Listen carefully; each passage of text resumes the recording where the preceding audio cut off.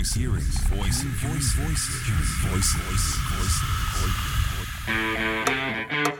is Hearing Voices, conversations with the voices that bring the excitement of college sports alive. Now, here's your host, the voice of your Fighting Tigers, Chris Blair. Well, welcome in, Tiger fans. I certainly hope that maybe the raw emotion and frustration from this past weekend is over with in LSU's tough loss on the road in Oxford, because guess what? They got to go on the road again, and they got to take on another pretty good team in Mizzou coming up this Saturday, and it's an early start at 11 a.m. from Columbia, Missouri. So got to put that in the rear view and get ready for a battle of cats, the Fighting Tigers and the Tigers of Missouri. Welcome into our little show where we learn and talk to some of the great voices that you and I hear covering college sports, and it's a pleasure to have on a member of the First Timer Club coming up this week for good reason. Wasn't his fault. It was all mine. But the voice, longtime voice of the Missouri Tigers, calls football and basketball for Mizzou, Mike Kelly. And Mike, first off, thanks for coming on the show. We started this show 5 years ago, but unfortunately in 2020, our entire broadcast crew was sidelined due to COVID. And we couldn't get out of the house. So we were quarantined, didn't make the trip to Mizzou, obviously, to call the game. We called it remotely. So that week, I couldn't have anybody on the show. That would have been your first time. And then, again, the last time LSU and Missouri played here in Baton Rouge, I guess the first time as conference foes, we didn't have the show. So there we go. Yeah. Welcome to the show. It's great to have you finally. Well, it's a pleasure to be on. Happy to be on. Happy to spend some time with you. I've long admired your work and certainly have enjoyed, getting to meet and speak and get to know one another over the last few years. And let's have fun. You mentioned the COVID year, and I'm just, what a crazy year from everybody's perspective, but from a broadcaster standpoint, from a fan standpoint, certainly from teams. The last time LSU came to Columbia, Missouri was riddled with guys out of the lineup because of COVID, and I don't think we'll forget that part in our lives, that point in time. No, I don't think anybody will, and certainly we won't. And, I need to send a thank you because we were not planning to do any of the games remotely. In fact, we didn't do any remotely that year except for the LSU-Missouri game because we had a member of our crew sidelined with COVID, and we were all quarantined.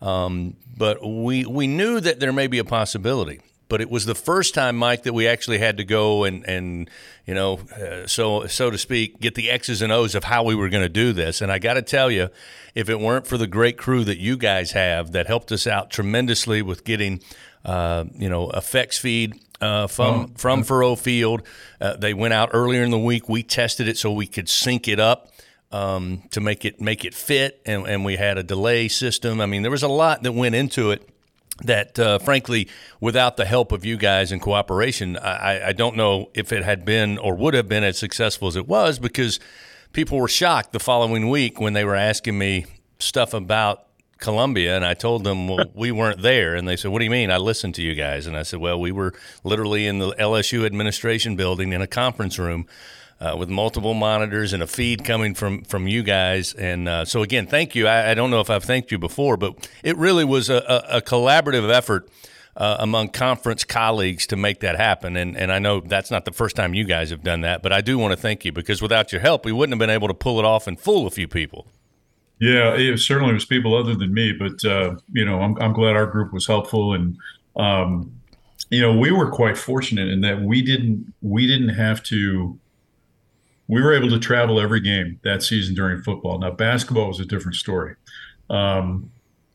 because of as you know, the conflicts or the logistics of travel during basketball becomes much more challenging because of multiple games during the week, things like that. But, we're flying on commercial airplanes and staying in Airbnbs and trying to stay away from people. And we were laughing about this the other day because, as you remember, some of the press boxes didn't bring food in. right? You had to bring your own food. And so we'd come rolling in. We might have had the best spread in our booth because we'd come rolling in with a cooler full of, lunch meat and snacks and desserts. It was crazy. But yeah, just a weird time, for our industry, but also our country too. So. Yeah, it's certainly it's you kind of take for granted what it means to be at the game site. And I talked with everybody that I was able to do the show that year. And as you mentioned, basketball, a lot of us called, for example, here at LSU, all the road games we called remotely. We were able to go to the NCAA games. At that point, things had kind of let up a little bit, but it was different. And it certainly, you realize then, yeah, the technology is there, and yes, you can pull it off, but it's just, to me, it's not the same. I don't think you can grab the same emotion Right. that is required for the job. I talked about you're at the mercy of what the director puts on the screen, so anything outside of that square or rectangular box, you have no idea what's going on. So it was a challenge, but it's nice to be back, and it's going to be great.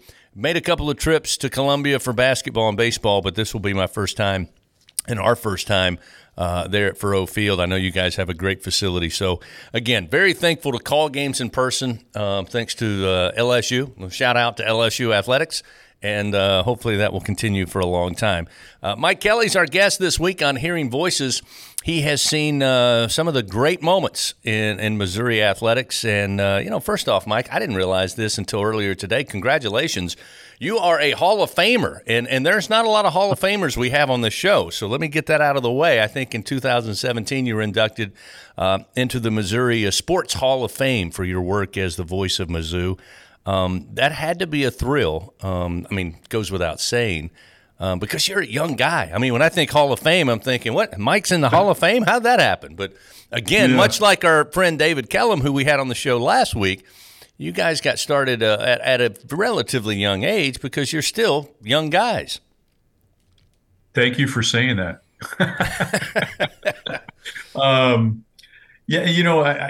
look back at that whole experience in 2017 and was absolutely stunned in September of 2016 to get the call and say that I was being inducted into the Missouri Sports Hall of Fame, and then to have that experience. And I went in with my friend Vince Coleman, who played for the Cardinals, obviously, and Vince and I became friends when I was at KMOX in St. Louis, and he was with the Cardinals. And then Jim Crane, the owner of the Houston Astros, was in our class as well. And so I've gotten to know Jim since that experience, and he's a wonderful person that does not only a lot for the city of Houston, but his alma mater is Central Missouri University in little old Warrensburg, Missouri, and he does an amazing amount of behind the scenes work with that institution. So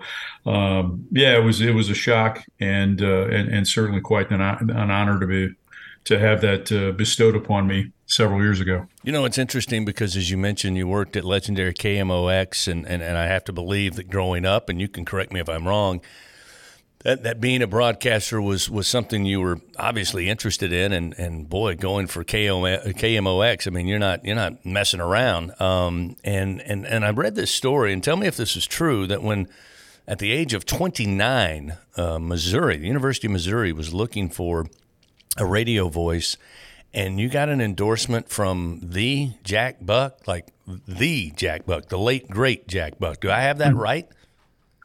You do. Yeah, I was, Chris, I've been very, very blessed. I mean, beyond anything that I could have ever imagined. When I got into this business, if I backtrack, my father would pick me up from practice, games, coming home on the bus after games, things like that. And he would always have on KMOX on his radio in his truck. And so, from a very young age, I became very familiar with those voices that made up the radio station. Jack Buck, the late Bob Hardy, who was a morning show host. Jack Carney was a midday host. But then, guys like Costas came through the doors, Dan Deerdorf, Dan Kelly, Bob Starr, just to name a few of the people, Bill Wilkerson, who I replaced doing Missouri football. I initially, when I went to college at SIU Carbondale, I thought I was going to go to law school, and quickly became familiar with a class called business law, and quickly realized that wasn't something that I was quite interested in to the degree that I thought I was. And so kind of transitioned, and radio just seemed like a kind of a natural fit for me, because I played sports in high school, I played sports in college, and I just wanted to stay close to sports without being a coach. Hindsight being what it is, maybe that wasn't a good idea given the salaries today. But I was at WDWS in Champaign, Illinois, just outside of, just after college. I was in Champaign for 4 years. My actual first job out of college, was at a small radio station in southeastern Illinois. I literally was there for 1 week, interviewed in Champaign, and put in my 2 weeks notice at the end of my first week. And so the owner of that station didn't really appreciate the way I handled that first opportunity, but it was a chance to go to Champaign, home of the University of Illinois, do a lot of different things. I was going to get a chance to do a talk show each night. I was going to get a chance to do sports in the morning. I was going to get a chance to do some play-by-play.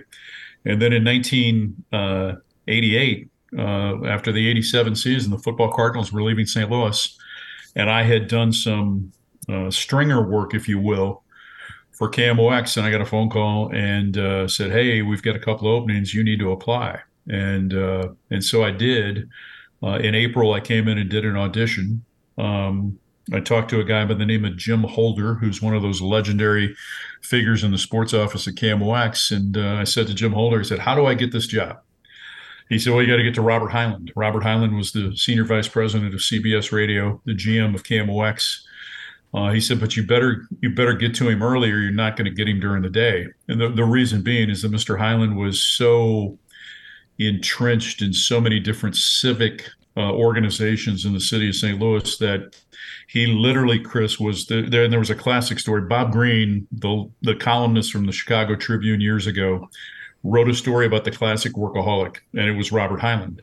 He literally, and I'm not kidding you, there were times he'd show up at the radio station at 11 o'clock at night and then work through the day and be there till 5 o'clock the next day. And his general routine is he would come in, devout Catholic, he would pray, he would work on civic obligations until just before 6 a.m. He would walk across the street to the old cathedral in downtown St. Louis. He'd go to mass at 6. He'd come back and begin his workday at 7. So Jim Holder's point was, if you don't get him before 6 a.m., you're never going to touch him. So I said, "Well, how do you get a hold of him?" And he said, "It's 314-444-3201. And from literally early April until I was eventually hired in mid-July, every Friday morning at 4:15, I would set my alarm and I would get up, and at 4:30 each Friday, I would call that phone number. And Robert Hyland would pick up. It was the direct dial. And the first couple of conversations went like this: "Robert Hyland, Mr. Hyland, Mike Kelly calling from Champaign. Want you to know I really want the job. We're still looking at people. Click." And that would continue until literally like early June. He'd pick up and he'd say, "Michael, how are you?" And I thought, you know what? I might have a chance here. So was hired, was working at KMOX. My relationship with Missouri began because I started doing Tiger Talk in 1989, because I was willing to drive to Columbia from St. Louis to do the show.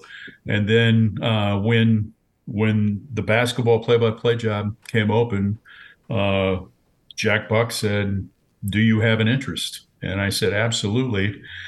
And, Mr. Buck said, "Well, whatever I can do, I'm happy to do it for you." And so that's a long-winded answer to your question and to the story to verify it. But I'll never forget doing my first Cardinals baseball game and walking into the booth, and I did it with Jack, and I thought I'd got to the stadium early. It was like 4:30 for a 7 o'clock game, and he's seated in his chair and he rolls around and he looks at me and he says, "Kid, once you've done one, you've done more than most people.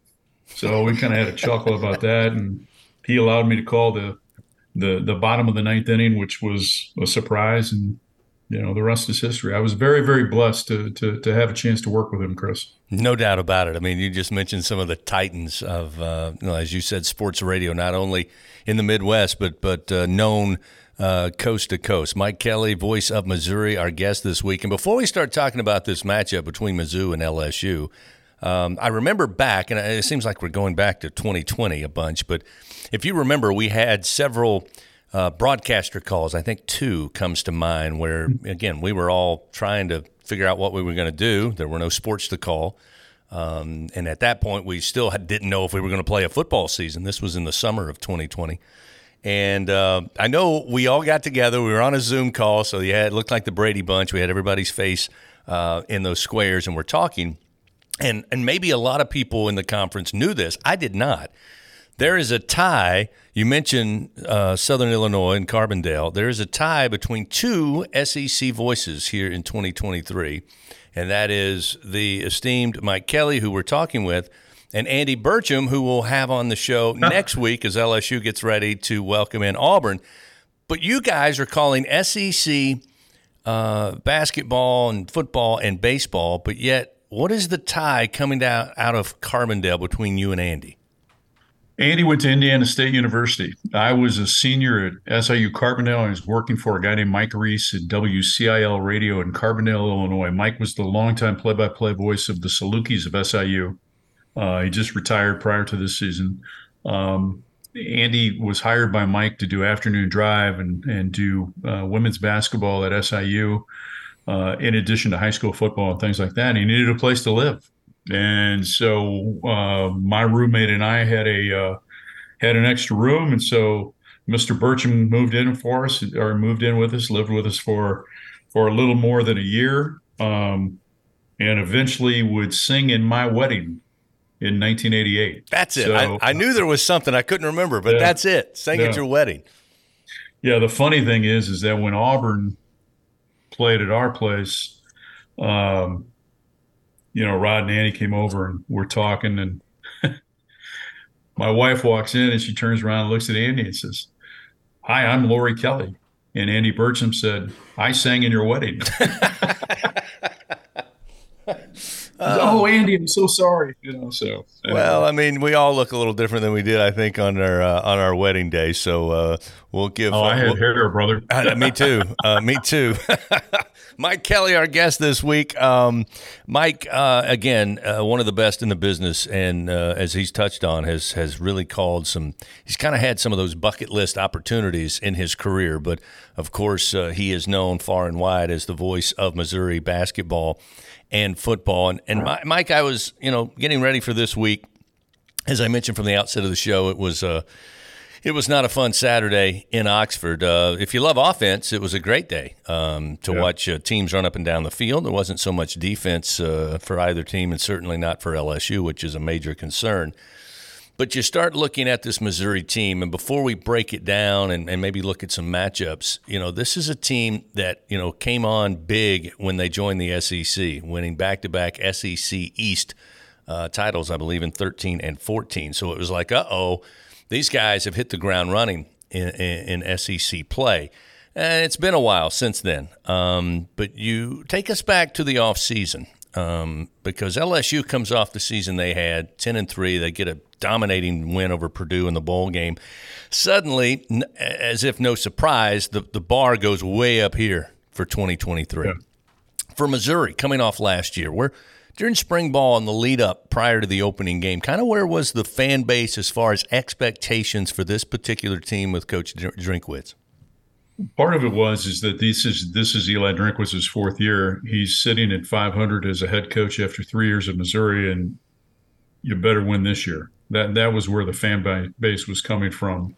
The administration, I don't think they were quite to that point, because you have to understand, Missouri really took a step backwards after Gary Pinkel's retirement, and it's not an indictment. It's just the honest truth. If you look at the wins and losses, and Missouri in 19 had won 5 consecutive games, and last time Missouri had been ranked this high, and or actually 19 was the last time they had been ranked, and they go to Vanderbilt and lay an egg. It beat 21-14, and that was kind of the beginning of the end. So, Eli comes in, and a lot of the talk in the offseason from the fan base was this is a really, really important year. Inside the program, it was we think we've got our best team. Quietly, we think we've got our best team. They felt like they really addressed several areas of need in the portal, particularly at wide receiver, with Theo Weiss coming in from Oklahoma. They thought that they've added depth on the defensive front with a guy like Niles Gaddy that came in from Jackson State. And they felt like they added depth at the offensive line with Cameron Johnson, who followed Brandon Jones, who was the offensive line coach at Houston, is now the offensive line coach at Missouri. Marcellus Johnson is a young man from Normal, Illinois, which is about probably 3.5 hours from Columbia, maybe 4. He was at Eastern Michigan, and he came in the portal. So they felt like they addressed some needs, right? Eli has got a philosophy that he wants to have spring as early as possible because he wants to give his team the maximum amount of time to recover from any injuries that may be sustained or off-season surgeries. So not many people got a chance to see much of spring. In fact, the spring game, it was so cold and there was snow that weekend here in Columbia that they moved it inside to the old indoor facility. And, it was just basically friends and family. So that was the off season. Coming into the season, there was kind of a little bit of, after watching the spring and watching summer workouts and kind of seeing, if you will, the makeup of this team from a leadership standpoint, there was the feeling that they had extricated themselves away from some people that needed to go elsewhere and filled spots with guys that they thought were team guys. And so there was some optimism. And then, you get into camp, and the more and more I watch camp, and I thought, Chris, I missed 2 practices during the preseason. I thought not only is this his best team, I thought this team's got a chance to maybe have some fun this year. We were talking off the air about just schedules, right? And you look at Missouri's schedule, and you get South Dakota, Middle Tennessee State, Kansas State, and then you go to St. Louis to play Memphis, and then you go to Vanderbilt. Well, the one that Missouri fans were circling the whole time was, can you imagine what Columbia, Missouri will be like if you're 5-0 and LSU comes to town? Here we are. So, and as I said to you, if we all are honest with ourselves, you had to be 5-0, because now you get into the portion of the schedule. 4 of the next 5 opponents are currently ranked, and in 6 weeks, if you don't take care of business, you could be 5-5. That's the reality in the world that we live in the Southeastern Conference, because God forbid somebody gets hurt, a key component to your team, and then you don't know what's going to happen. And so I think the one thing that I would say about this group, Chris, that has not been, I could not say this until this point in time with this group under Coach Drinkwitz, is that you finally have a group of what I describe as mature competitors, that when you're walking around the different position groups during the preseason or during the week, watching practice, the conversation is about ball. The conversation is about, what did you see here? What did you see there? How do we do this? How should we do this? As opposed to focus outside of football, or not being focused solely on football. And so that's been fun to watch. It's been neat to see that unfold in year 4. And I think Eli's done a really good job in terms of his transition now away from being head coach, quarterbacks coach, offensive coordinator, and now relinquishing the OC duties to Kirby Moore, who's done a really good job in tweaking the offense and allowing the head coach to be the coach and the CEO. And I think I see in our head coach a level of calmness that I haven't seen before. When you take a look at, we'll start on the offensive side. I mean, it obviously starts with Brady Cook, and I know this past weekend set the SEC record for most consecutive pass attempts without an interception, which he has not thrown an interception this season. Obviously, that goes to decision-making, Mike. I mean, he doesn't try to force balls into tight windows. He doesn't throw into double or triple coverage.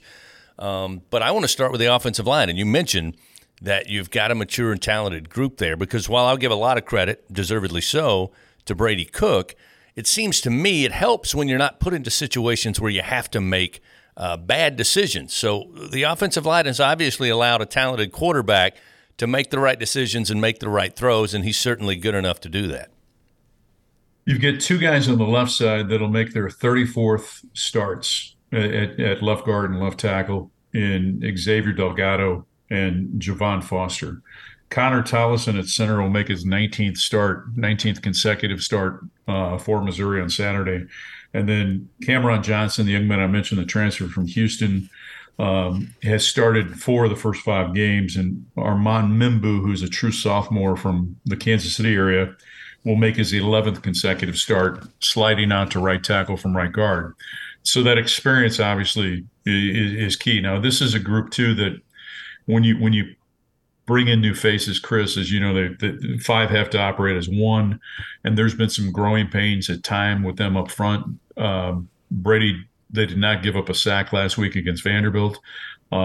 They still probably are penalized too much as an offensive line, but they are an experienced group. And the one thing that I think has made a difference, particularly in the play of the center Connor Tollison, is Brandon Jones, who was a center at Texas Tech, who coached at Texas Tech. I mean, among the guys he coached was Terrence Steele, who's now at the Cowboys.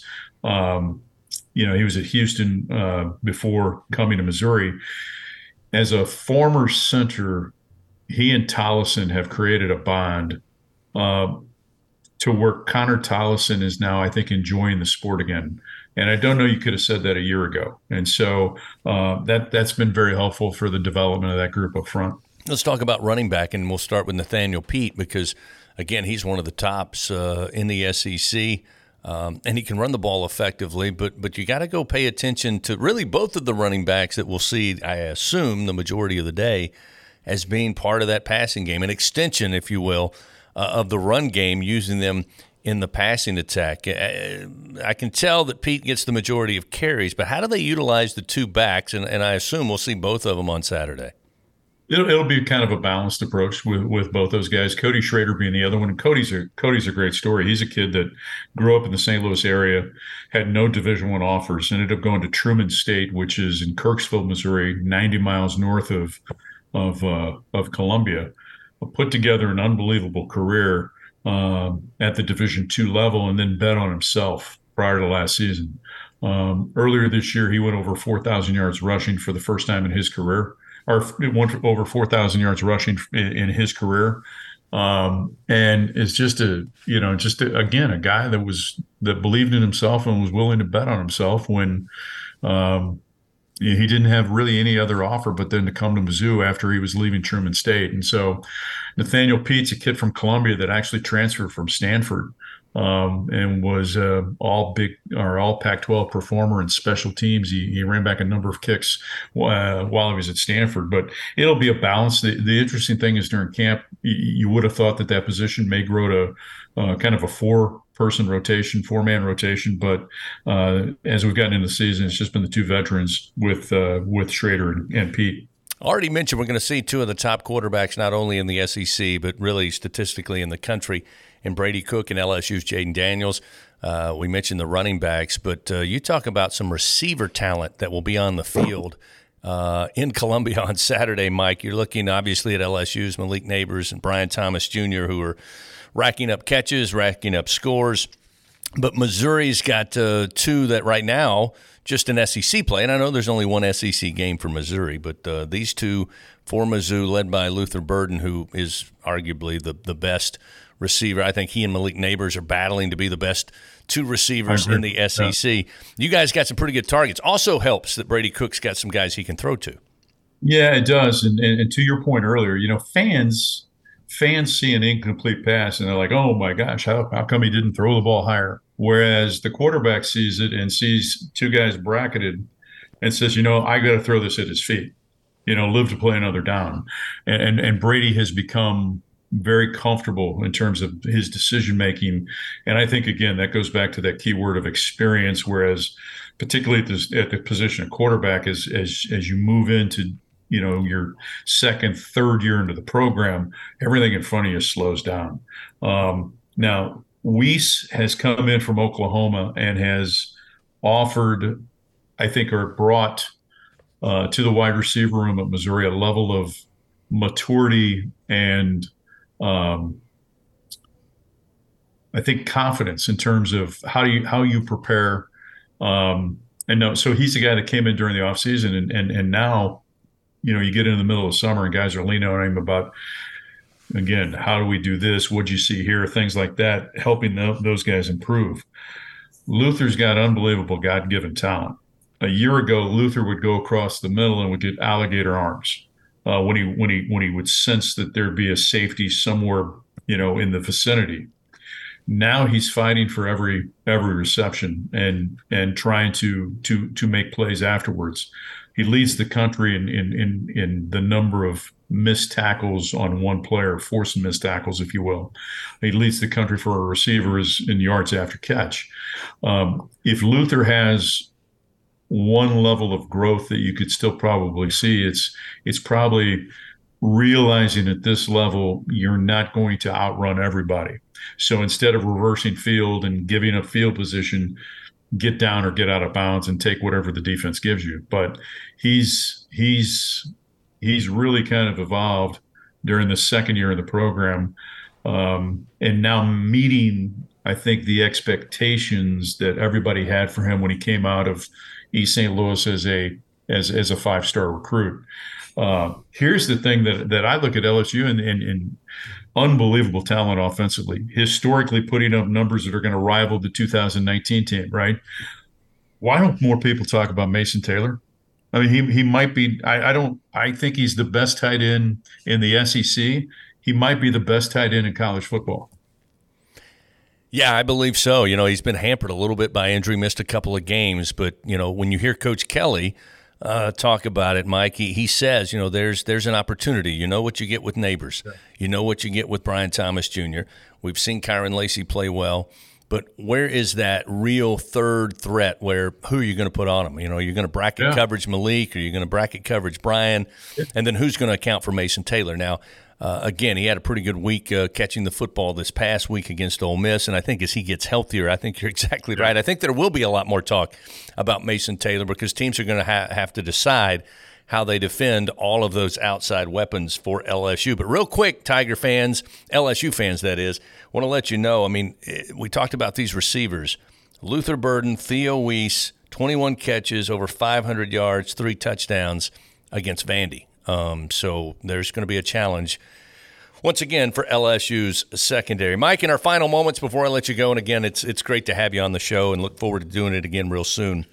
We mentioned taking the temperature of the fan base for Mizzou in the offseason and leading up. Now you're 5-0. You've got LSU coming to town. It's a top 25 matchup at Faurot Field. I think if you asked a lot of LSU fans, they would say right here, going into week number 6, this team has not met the expectations they thought it would up to this point.